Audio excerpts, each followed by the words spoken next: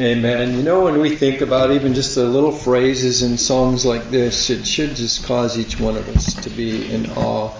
Amazing love. How can it be that thou, my God, shouldst die for me? Do you realize the death being spoken of, the exchange being spoken of, is a death that would never end for those who are not in Christ? An unending death of torment is how Christ speaks about it, weeping and gnashing of teeth. And what was given so you could escape an unending death? The Son of God died on the cross to pay the debt of sinners. When you think about that, when you think what has been offered, not just pardon, but eternity and glory with Father, Son, and Spirit, it really should cause you and I to be broken and to be so grateful, to be so full of praise for our God. Well, our message today is going to introduce you to the subject of the regulative principle in worship. Your handout will help you follow along. It's not necessarily going to be a typical sermon or two. It's going to be a tiny bit scholastic. It's important for us to remember the definition, the meanings of the word worship, and how it is that Christians would practice worship in our time from the cross forward. Do you remember what worship is? Several weeks ago, we looked at worship from Greek words and a Hebrew word or two, and we learned that worship is homage and service and sacrifice and reverence. These are some of the words that we can begin to frame our understanding of what worship is. We spoke about the fall of man probably a month ago. We were looking at Romans chapter 1, and we learned, and looking at those verses in Romans chapter 1, that because of the fall of man, because of your fall, because of sin that began to dwell in your heart and in your mind from Adam forward, because of that, there was no longer a glorying of God. Your ability to give glory to God was gone because of your fall in Adam. Your ability to give thanks to Him as God was gone because of the fall in Adam. Men exchanged the glory of God for images, is what we learned about sin and depravity in Romans chapter 1. So one of the things, which is a doctrinal thing for you to understand early in our understanding of worship, is that because you fell in Adam, you were unable to worship God. One of the greatest tragedies of all time, now that's capital A and capital T, all time. One of the great tragedies of this is that man is the only creature that was created in the image of God. Man is truly the highest of the created order. And the fact that this image bearer of God was so quickly plunged into sin, he was given over to adulterous worship. Man was given over to self-pleasure. Man was given over to seeking his own advantage and his own gains and his own pleasures over and against his love of and his loyalty to God. That's what it means to be an adulterous worshiper. Look at Hosea 4.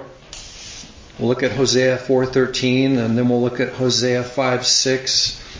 We went through the prophecy of Hosea, and a number of times we identified worshiping people making sacrifices, people claiming their homage to God. But look at Hosea 4:13 with me. They offer sacrifices on the mountaintops.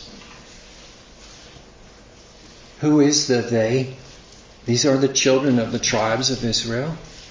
These aren't a pagan people who don't know who the Creator is and who don't know who Adam and Eve is and have no idea who God is, but they offer sacrifices on mountaintops and burn incense on the hills under the oaks, poplars and terebinths, because their shade is good. Therefore your daughters commit harlotry and your brides commit adultery. This was false worship they were practicing on the mountaintops, the people of Israel. It's because of sin that's dwelling in the hearts of men. Look at Hosea 5:6. With their flocks and their herds, they shall go to seek the Lord. Now, does your Bible spell capital L, capital O, capital R, capital D? That's what your Bible says. Who are they going to seek? Jehovah. They're going to seek Yahweh. In Hosea 5:6, with their flocks and herds they shall go seek the Lord, but they will not find him. He has withdrawn himself from them. They're still going about their practice of seeking him, of worshiping him. They don't even know who he is anymore. False worship is always a religious activity. False worship always includes, if not the name of God directly, your name for God. People will say Jehovah is our God or Yahweh is our Savior in places of false worship around the world for centuries. False worship isn't something for pagans like you picture pagans, the heathen tribes of Africa or of India. That's also a false worship. But it's not a pagan-only error. And if you were to do a little survey in your own mind of how Scripture speaks about false worship and about who Scripture is correcting for false worship, who does Scripture correct for false worship? It corrects people who have the Word of God. It corrects people who know who He is and know His ordinances and know His commands. Scripture speaks mountains and mountains of correction towards those people who call themselves by His name and are false worshipers. One of the first points I want you to realize is that worship is not sensual. So make a little note and write to yourself, worship is not sensual. In our day, people will very often change their church, or sometimes they'll say, I'm going to change the place where we worship, or we're going to go to this other church instead because the music is better. Many people very frequently will go from one place to another because they say, I like the worship there.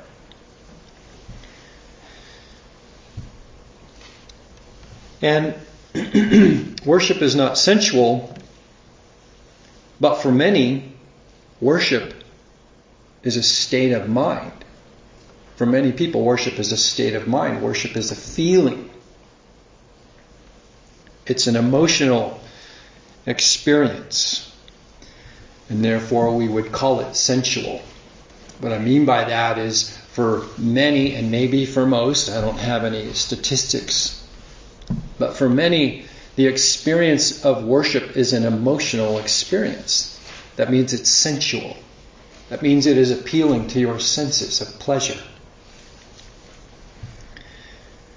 And many people seem to think that when you feel close to God, and maybe in particular because of lyrics or melodies and the beauty of music,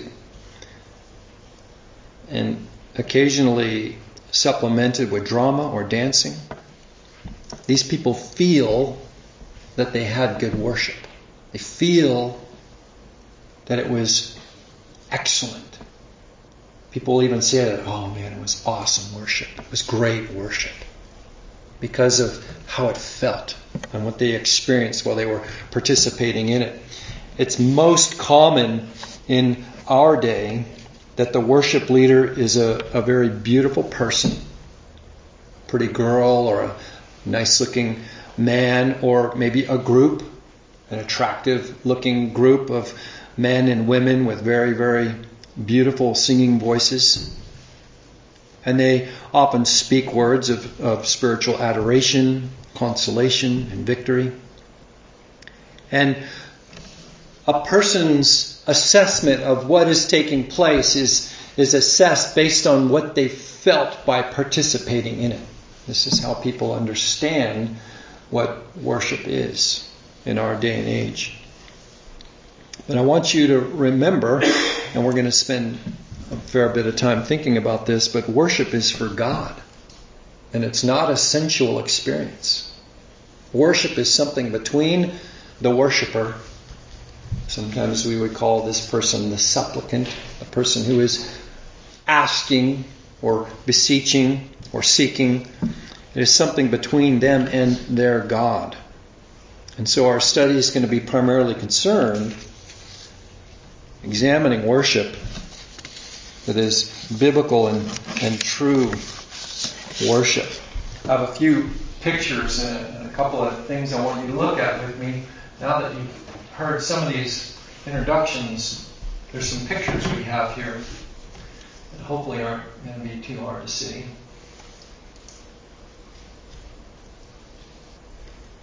The reason I want you to see this is because it's not always easy to discern what we're talking about here. And this particular example will help you. Now, you're looking at what many people would call a worship service here. I'm going to mention to you two names before I click play here. There's a person named Matt Maher, I believe that's how you pronounce his name, and a lady named Audrey Assad. Those two people are very, very famous worship leaders in the world today, and they're doing the leading and the worshiping here. Now, see if you can hear the words of what they're singing and what they're saying.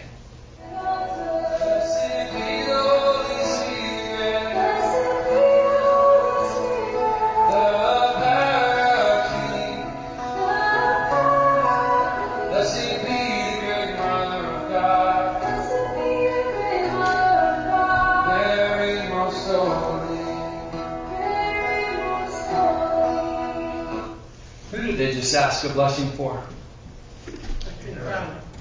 Pardon me? For Mary. Mary.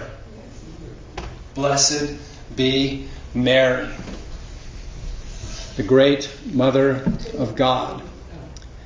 The very beginning of this scene there, if you close your eyes for a second, on the right hand of the stage, there was a group of about 6 men. And at the beginning of this thing, there were some very, very bright lights kind of highlighting what they were doing there were the priests. This is a Catholic worship service, and they're doing what's called the Eucharist in this service. That's a Catholic term for communion.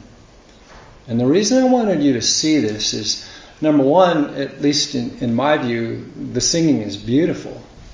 I like this singing. I think it's very, very beautiful. I think it's very attractive to me, and it gives me a sense of peacefulness and beauty. Matt Maher is he's on every Christian radio station, probably in the world. He's a very, very popular worship leader, but he's a Catholic. I don't know about Audrey Assad in terms of, I'm not sure what her, quote unquote claim to faith is. I did a little bit of research on her yesterday, and I heard her speaking, very, very coarse language in an interview, and so here's my point. When we listen to Matt Maher sing an evangelical song that comports with what we believe to be doctrinally true, should he be leading you and I in worship when he is occasionally leading worship? I don't want you to think that music is worship. Don't make that mistake that music is worship. We're going to attempt to undo that in this series. But we heard he and this lady singing about really their adoration of Mary and Joseph and the Holy Spirit and Jesus. They're mixing them all together. I want you to realize that you and I need to be very careful in identifying what we think it means to worship. A few years ago, I would have easily been inclined to think that singing these songs with great words is all that would really matter. Are the words good? Who is the person leading you in that singing? Who's the person who wrote the song? Who's the congregation that they represent? That's a really important question. Who are these people? The other concepts about worship in this century, we have a lot of evangelicals going to what they think is an older form of worship. Very often it'll involve candles. Very often it'll involve creating a space that appears a certain way. Usually the lights are a little bit low. Sometimes the smell of the place is enhanced, maybe by the candles or maybe by incense. These are all sensual measures to give you a sense of pleasure and of joy from the experience of it. But this isn't how God has instructed His people to worship. Worship, according to the Baptist Confession that we've been studying, chapter 22 of the Confession, I'm going to read you the first paragraph of the London Baptist Confession that speaks about worship. And I just thought this would be helpful to, very early on in this, to give you some contrast. What would we be comparing biblical worship to? If Mike is right that this stuff isn't worship, what would be biblical worship? So let me just read you a couple sentences here. It says, "The acceptable way of worshiping the true God is instituted by Himself." That means it didn't come from you. It is instituted by God of Himself.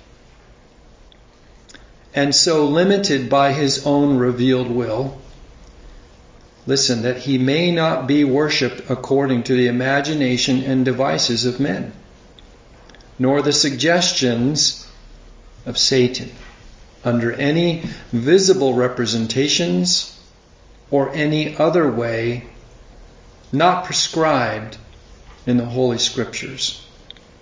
The last phrase says, nor any other way that is not prescribed in the Holy Scriptures. That's why one of the first descriptions I gave to you when we started is we're going to be investigating what is called the regulative principle of worship. Or in other words, is biblical worship something that God has regulated, both positive and things that you would do, and negatively? Has God described to Christians what they do so clearly that to do something beyond that would be to go too far? Yes. When men begin to invent, when men begin to innovate, they're doing their own thing. They're acting from their own intuitions. God has made Himself and His will known. And just bringing yourself back into the context of Adam and Eve and thinking about what they knew they were supposed to do, we can, in a real rudimentary way, we can say, look, their life was given to them, what they could do. What was their first innovation? Well, it really wasn't even an innovation. Eve looked at something that was told to her was appealing to eat. It looked good to eat, was how the temptation was put forth to Eve. You see the application of sensuality there even? I don't necessarily mean sexual only when I say sensuality. Our culture has made sensuality only have sexual connotations. But when something is appealing to your eyes, that's sensual. So Eve was given this sensual temptation to leave God's instruction. Man needs to take his cues in his direction, not from intuition. Another example of that, just very briefly, we're going to look at a number of them in more detail, but think for a second about Cain. Cain brought an offering. This is one aspect of worship. When you bring your offering, that is an aspect of worship. When you bring your sacrifice, it is an aspect of worship. Now, when Cain brought his offering, was he bringing this offering to a false god? He was bringing it to Jehovah God. He was bringing it to the same God that his brother was bringing an offering to. So we can't accuse him of being a pagan worshiper, can we? He brought an offering, and no matter what you think about what he knew beforehand or not, most of us would say he knew what he should have brought. The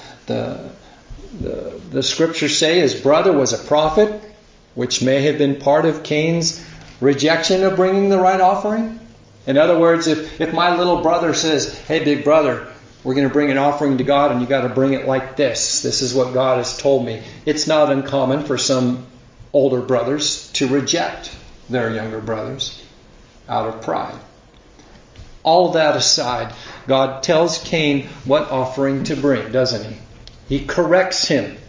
What does he think about the correction that God tells to him? He's not interested in God telling him what to do. And so we see his worship as false worship. We see his worship as more about his own satisfaction, more about him accomplishing his goals and ideals. He's not that interested in actually pleasing God. And what we want to learn, what we want to establish is that God is to be pleased in our worship. We're seeking to know him and to please him in truth. We're going to look at Leviticus chapter 9 together, so please find Leviticus chapter 9. And as you're finding Leviticus chapter 9, we're going to look at some examples of wrong worship in some of these Old Testament passages. And the comparison I want you to make is that Israel, in so many instances, is a type of the church. That is, the New Covenant church is a congregation of mixed people. We are Jews and Gentiles brought into the congregation by the death of Christ, whereas under the Old Covenant, you are made part of the covenant people through your relation to Abraham. So we're going to see some example of how a person either is in favor with God or is out of favor with God by his approach to worship. And so what we see in Leviticus 9, we're going to read from 23. If you look at verse 23, it says, Moses and Aaron went into the tabernacle of meeting, and they came out and they blessed the people. Then the glory of the Lord appeared to all the people, and fire came out from the Lord and consumed the burnt offering and the fat on the altar. And when all the people saw it, they shouted and fell on their faces. So we just see a little picture of the awe of those who had seen and what had just taken place. And God had we would say demonstrably, God had exhibited his receiving and his taking of this offering really in a supernatural way. But then look at verse 1. Here's some sons. It says Nadab and Abihu. sons of Aaron each took his censer, and you guys maybe remember what a censer is. Sometimes we've seen pictures of them, so my understanding of it is it's a bronze bowl of sorts that probably even has a lid on it, and the censer is where you would burn incense in a worship ceremony. So each one of them took his censer and put fire in it, and that's what you would use to light the incense, and then put incense on it and offered profane fire before the Lord. The word could also be strange. They offered strange fire, or in other words, not prescribed fire. They brought something that was profane, not something that had been instructed. They offered profane fire before the Lord, which he had not commanded them, it says. So fire went out from the Lord and devoured them, and they died before the Lord. And Moses said to Aaron, "This is what the Lord spoke, saying, 'By those who come near me I must be regarded as holy, and before all the people I must be glorified.'" So Aaron held his peace. Leviticus 16 gives us a little bit of insight. We don't need to turn there, but I was just going to tell you that the only time to bring this incense would have been on the Day of Atonement. These men acted of their own accord. They did do something that is prescribed in worship, under Old Covenant worship. They did do a thing that had been described and prescribed, but they weren't the ones to do it.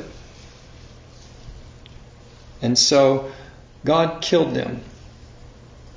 God killed them. Moses gave the interpretation. Remember, Moses is a prophet. And he says, "This is what the Lord spoke, saying." And he instructed them. He brought them to the scripture they had to know and they had to apply in order to understand why these men were put to death.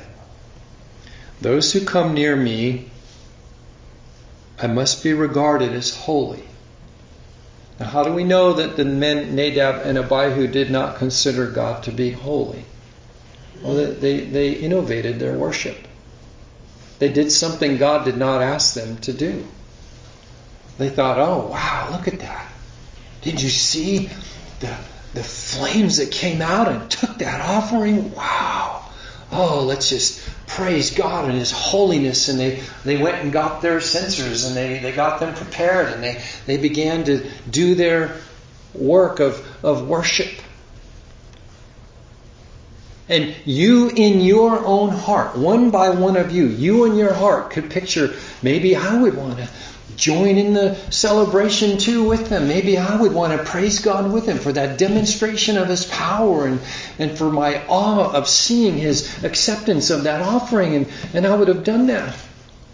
But why shouldn't they have done it? Moses told us why. Moses told us why. "Those who come near me, I must be regarded as holy, and before all people I must be glorified." The end of verse 1 says they had done that which the Lord had not commanded them. So this is a negative example. This is a very, very strong negative example here in Leviticus chapter 9 and chapter 10.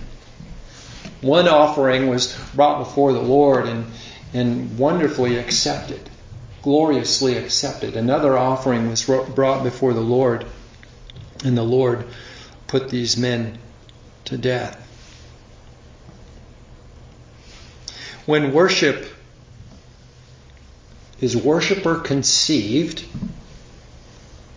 when worship is something that the worshiper invents, when worship is something the person innovates himself, this estranges man from his God, and it proves he doesn't fear God.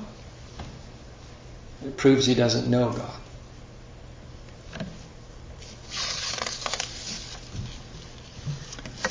Now look at Psalm 51:17 with me for just a moment. It'll be nice for us to contrast this this example in Leviticus with a very positive example on the other hand. Psalm 51 and verse 17. The sacrifices of God are a broken spirit, a broken and a contrite heart. These, O God, you will not despise. That's Psalm 51:17. The sacrifices of God are a broken spirit. Now, if for some reason these men did feel compelled to worship the Lord, and yet they recognized that they actually were not in a position to do anything for the crowd, they wouldn't lead in any way, they could have just bowed their heads and given thanks. They could have just said, "Who are we, God, to have you being with us? How kind of you, God, to not have killed me in the fire you used to take the sacrifice. You left us here and you let us see your glory, and we've survived to see it." A contrite heart is a low heart. A contrite heart is a humble heart. A contrite heart is not a boastful heart. A contrite heart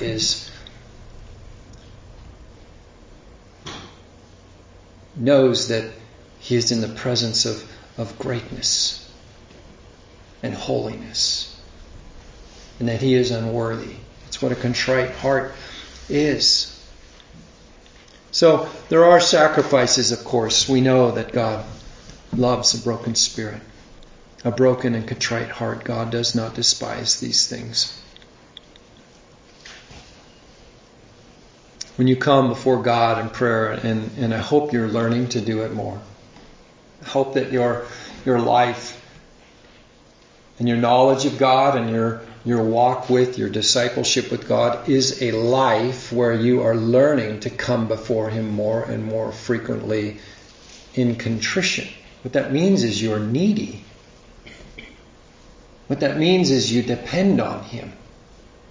I hope you're learning to bring your neediness to Him. Or, in some cases, sometimes we're a little surprised to see that we don't feel very needy. Sometimes we feel like we're having a little bit of success. Things are going well, and you get a little bit big-hearted, maybe big-headed. When you come before the Lord, bring yourself before the Lord in contrition. You can say, "Lord, I'm starting to get a big head. But I know whatever favor I've had has come from your hand, Lord.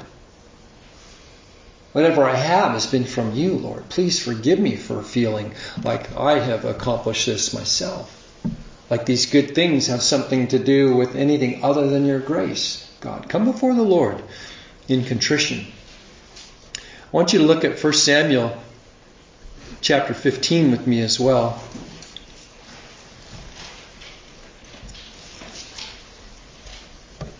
This is another negative example.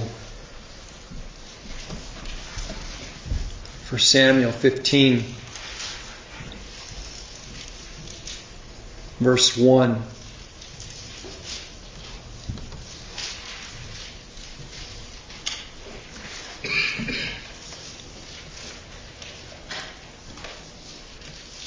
Samuel also said to Saul, who is the king,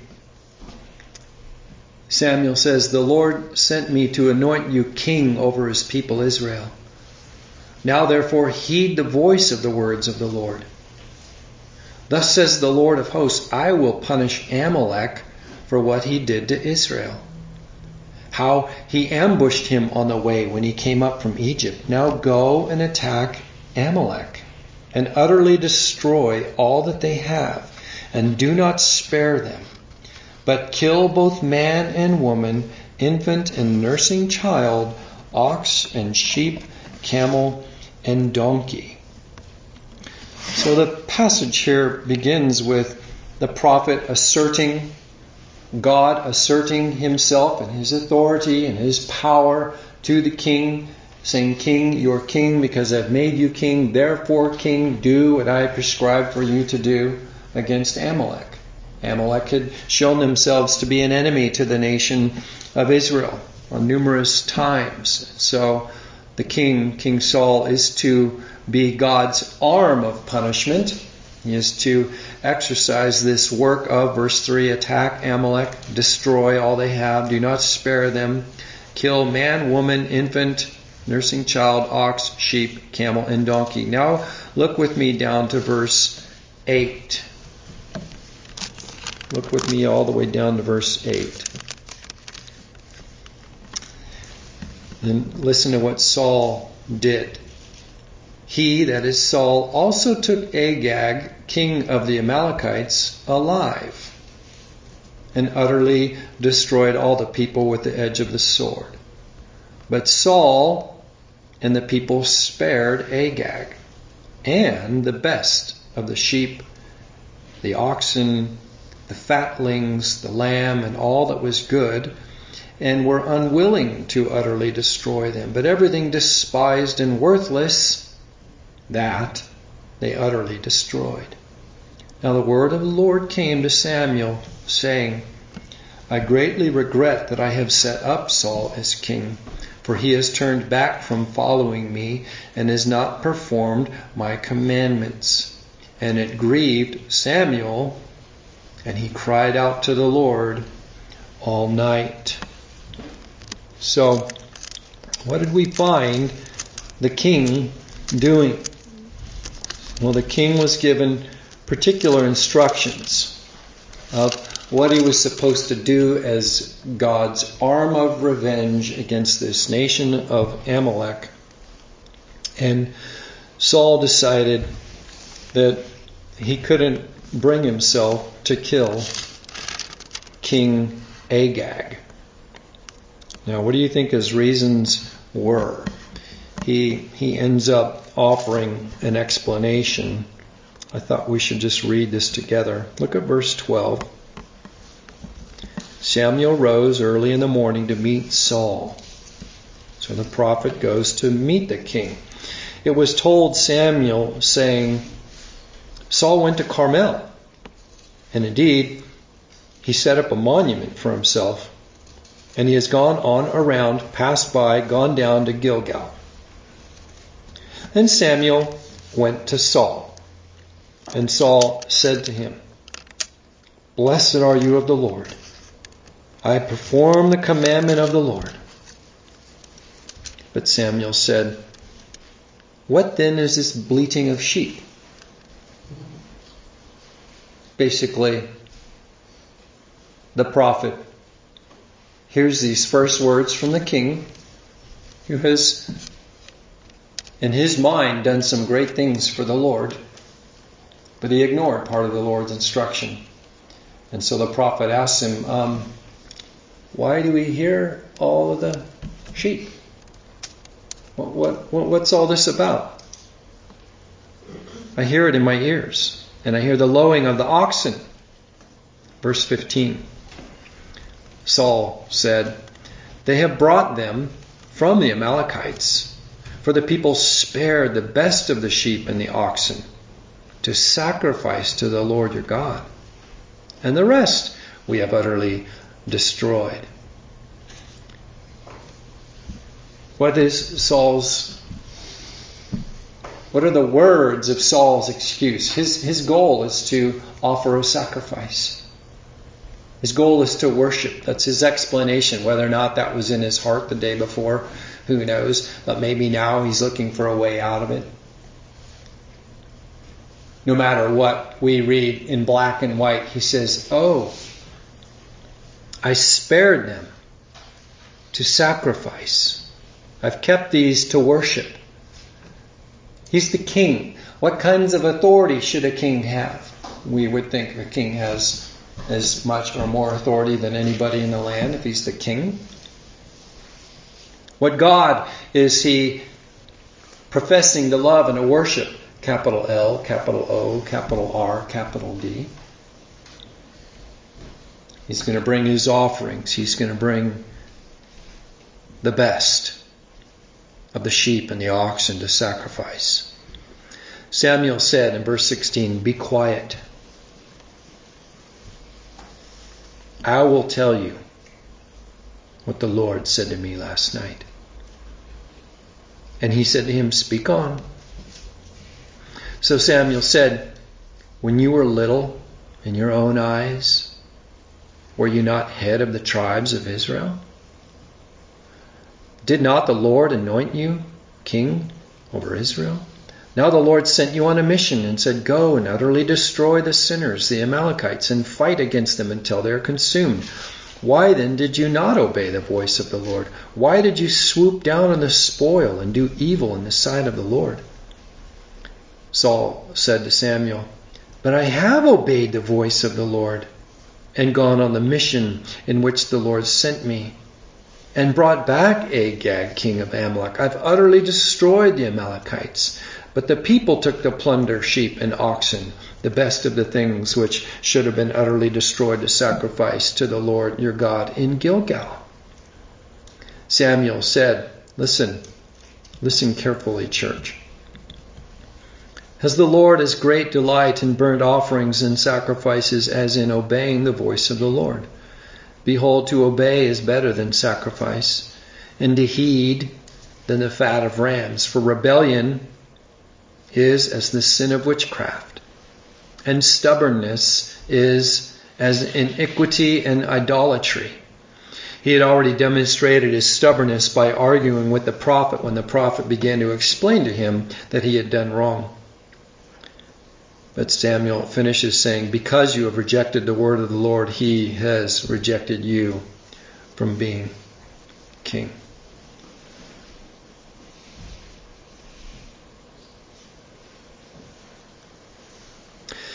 He goes on.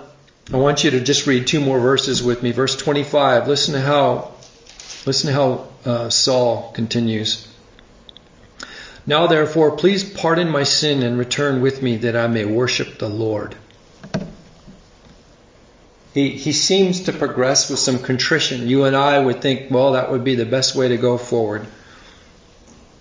At least he's repenting. At least he's lowering himself. Verse 26, Samuel said to Saul, "I will not return to you, with you, for you have rejected the word of the Lord, and the Lord has rejected you from being king over Israel." I wanted you to take note that the king lost his favor over this one error. There was no way back to recover what he had lost by failing in this simple act of obedience. I do think that sometimes we give a special pass in our century to pastors in particular, and then to those who are leading, maybe your worship leaders, your people that you admire or respect as leaders. This man, being the king, certainly would have qualified as a leader along those lines. But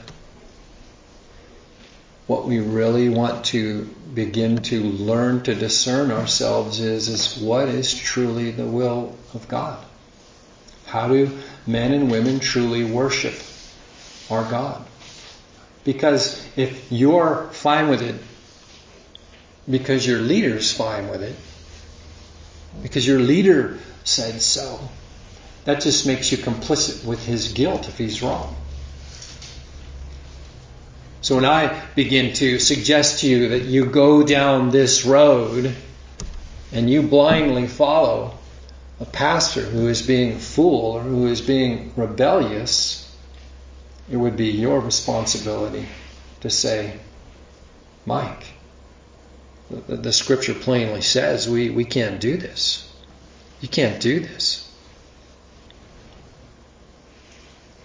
Because we're responsible to the Creator. We're responsible to the one we've been created to worship. I wanted to use these examples to show you these really huge examples that took place on behalf of the nation of Israel under the terms of the Old Covenant, or these scenes of worship, these national occasions of worship, are illustrations of national rebellion. They're pictures of national blasphemy, and they're turning away from our Lord. Next week we will look at some passages in the New Testament to continue to refine and help us in our understanding of what biblical worship really is. So please bow your heads with me in prayer for a moment, and then we will stand and sing another song together.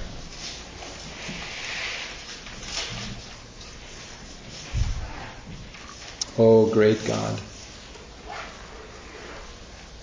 Oh, how grievous it is to have been in Samuel's shoes. How grievous it is to watch a king grow large in his own mind and in his own heart, dear God, and how easily I could see myself being swayed with my success. Oh God, teach us to be humble. Teach us to know you, dear God, to walk gently before you, to walk humbly before you, dear God, because we do love you, Lord. There's only one God of heaven. There's only one prescriber of truth and falseness. And we would like to walk before you, Lord. Cause the hearts of these men and women, of our young people, cause their hearts to be soft before you, Lord. We don't want to be led astray by our own rebelliousness because we love you, Lord. We know that you and you alone are God and Savior and Lord. So help us and hear our repentances, God. Hear our confessions, Lord, and strengthen us by the knowledge of your truth and by the strength of our knowledge of your word and our willingness to walk in it, Lord. Strengthen us, please. In the name of Christ Jesus our Lord, we pray. Amen. Okay. Closing song.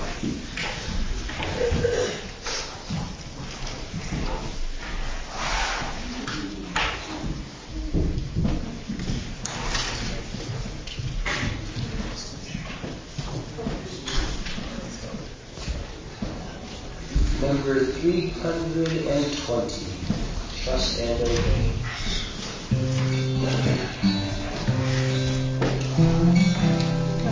When we walk with the Lord in the light of His Word, what a glory He sheds on our way. While we do His good will, He abides with us still, and with all who will trust and obey. Trust and obey, for there's no other way to be happy in Jesus. Love you, trust and obey. Not a shadow can rise, not a cloud in the skies, but His swamp quickly drives it away. Not a doubt nor a fear, not a sigh nor a tear can abide while we trust and obey.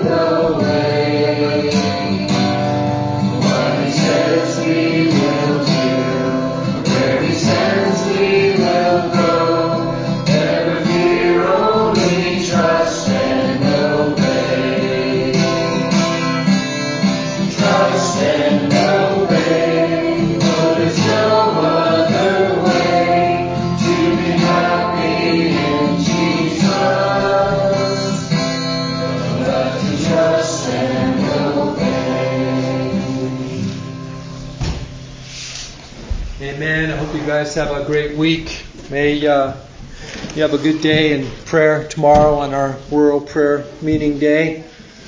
And we'll see you on Wednesday.